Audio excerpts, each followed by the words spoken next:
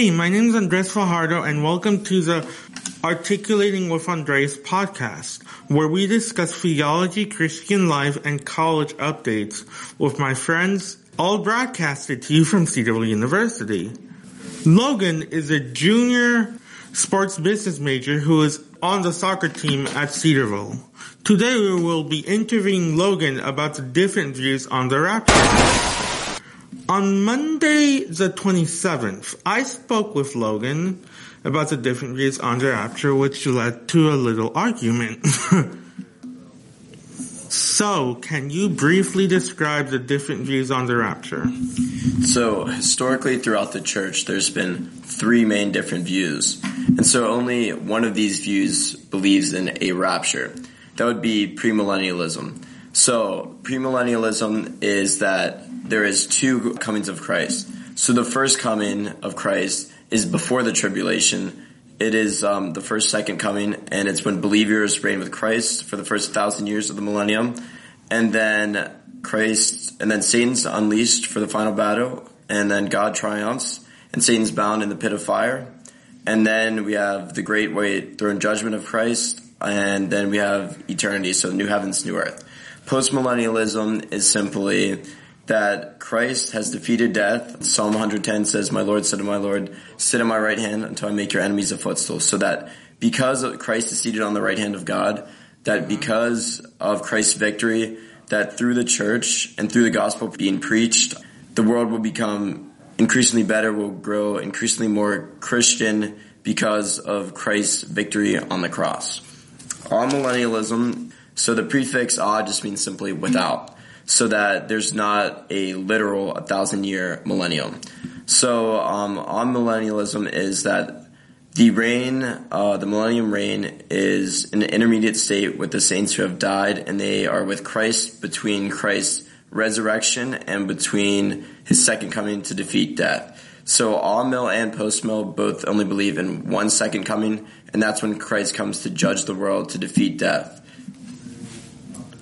Okay, so my favorite pastor, Dr. David Jeremiah, believes in millennialism, which is the belief that there will be a 1,000-year period on earth at which Christ will establish peace on earth. Now all this will be after the tribulation. So, do you think there are differences between the millennialist view that David Jeremiah thinks of and what you believe or what you think? So David Jeremiah would believe in premillennialism, so that Christians will be raptured before the millennium. So both post and amillennialism believe that Christ will return after the rapture once and for all to defeat death, to judge the world. So that is the main difference between those two views. Mainly the rapture, I would say, and the return of Christ. So premillennialism, Christ returns twice. Both post and amil suggest that Christ returns one time. Because from what I've heard, Christ will return once to pick up his church. Then there will be a 10-year period at which he'll bring peace on earth. And then Satan will be thrown down and downcasted to hell. That's essentially the David Jeremiah's view. Premillennialism. So my last question for you is, so in spite of all these different views on the rapture, how should Christians respond to the second coming of Christ? Is there like a certain level of uncertainty that you think Christians should have? Or how should we interact with end times or ecclesiology, the theology of the rapture? I think, even Christ, when he's on earth, says no one will know the time or the hour. So I think as Christians, we need to approach this with grace, because even Christ, when he is on earth, didn't know the time or the hour.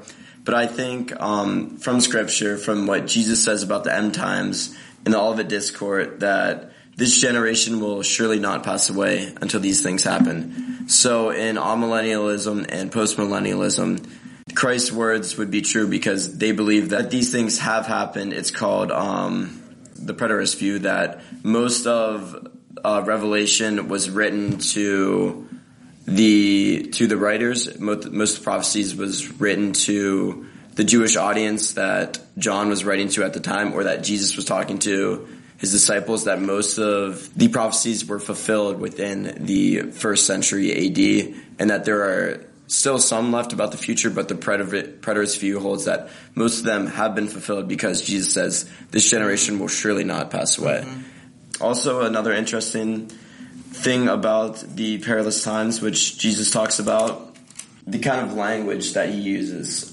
Jesus is talking about how these perilous things will happen, and how if you look on the field, you must not go back. So in Jerusalem, Jerusalem is seated on a hill.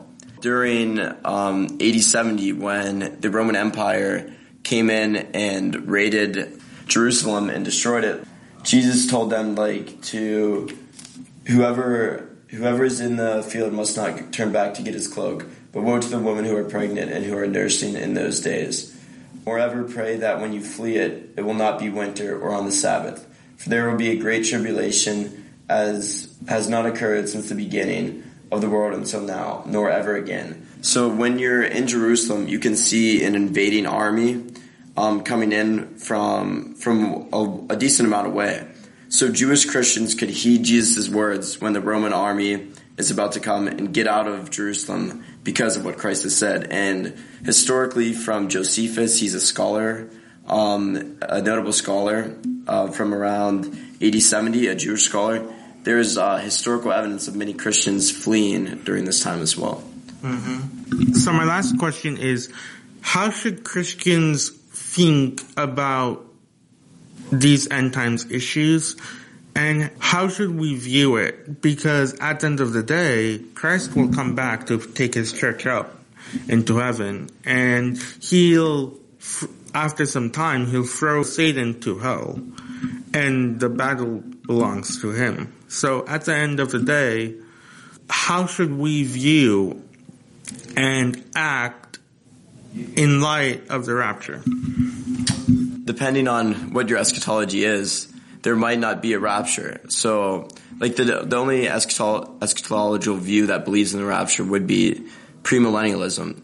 So the other views, I would say for that, what I believe, we should be preparing for the future, for future generations, because we're not going to be here. We're but a mist in the air, like the Bible says. So we need to be preparing our children, our children's children, to be equipped for the kingdom of God, and we should be investing in them as well. And we should look at Christ's return as far away, so that we can set up a future for ourselves, and so we're not selfishly worrying about when Christ is going to come, but moreover just being patient and just continuing to be in the Word, continuing to proclaim the gospel, continuing to be doing our spiritual disciplines, so that when Christ comes, whether it's a rapture or whether he just comes in just a second coming, that we are ready because we have been faithful and have been preparing future generations for the cause of the gospel. Mm-hmm. Indeed. One of the things that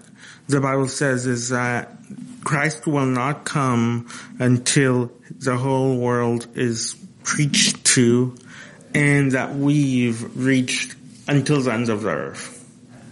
There still needs to be work done. Thank you for being in the Articulating of Andres podcast.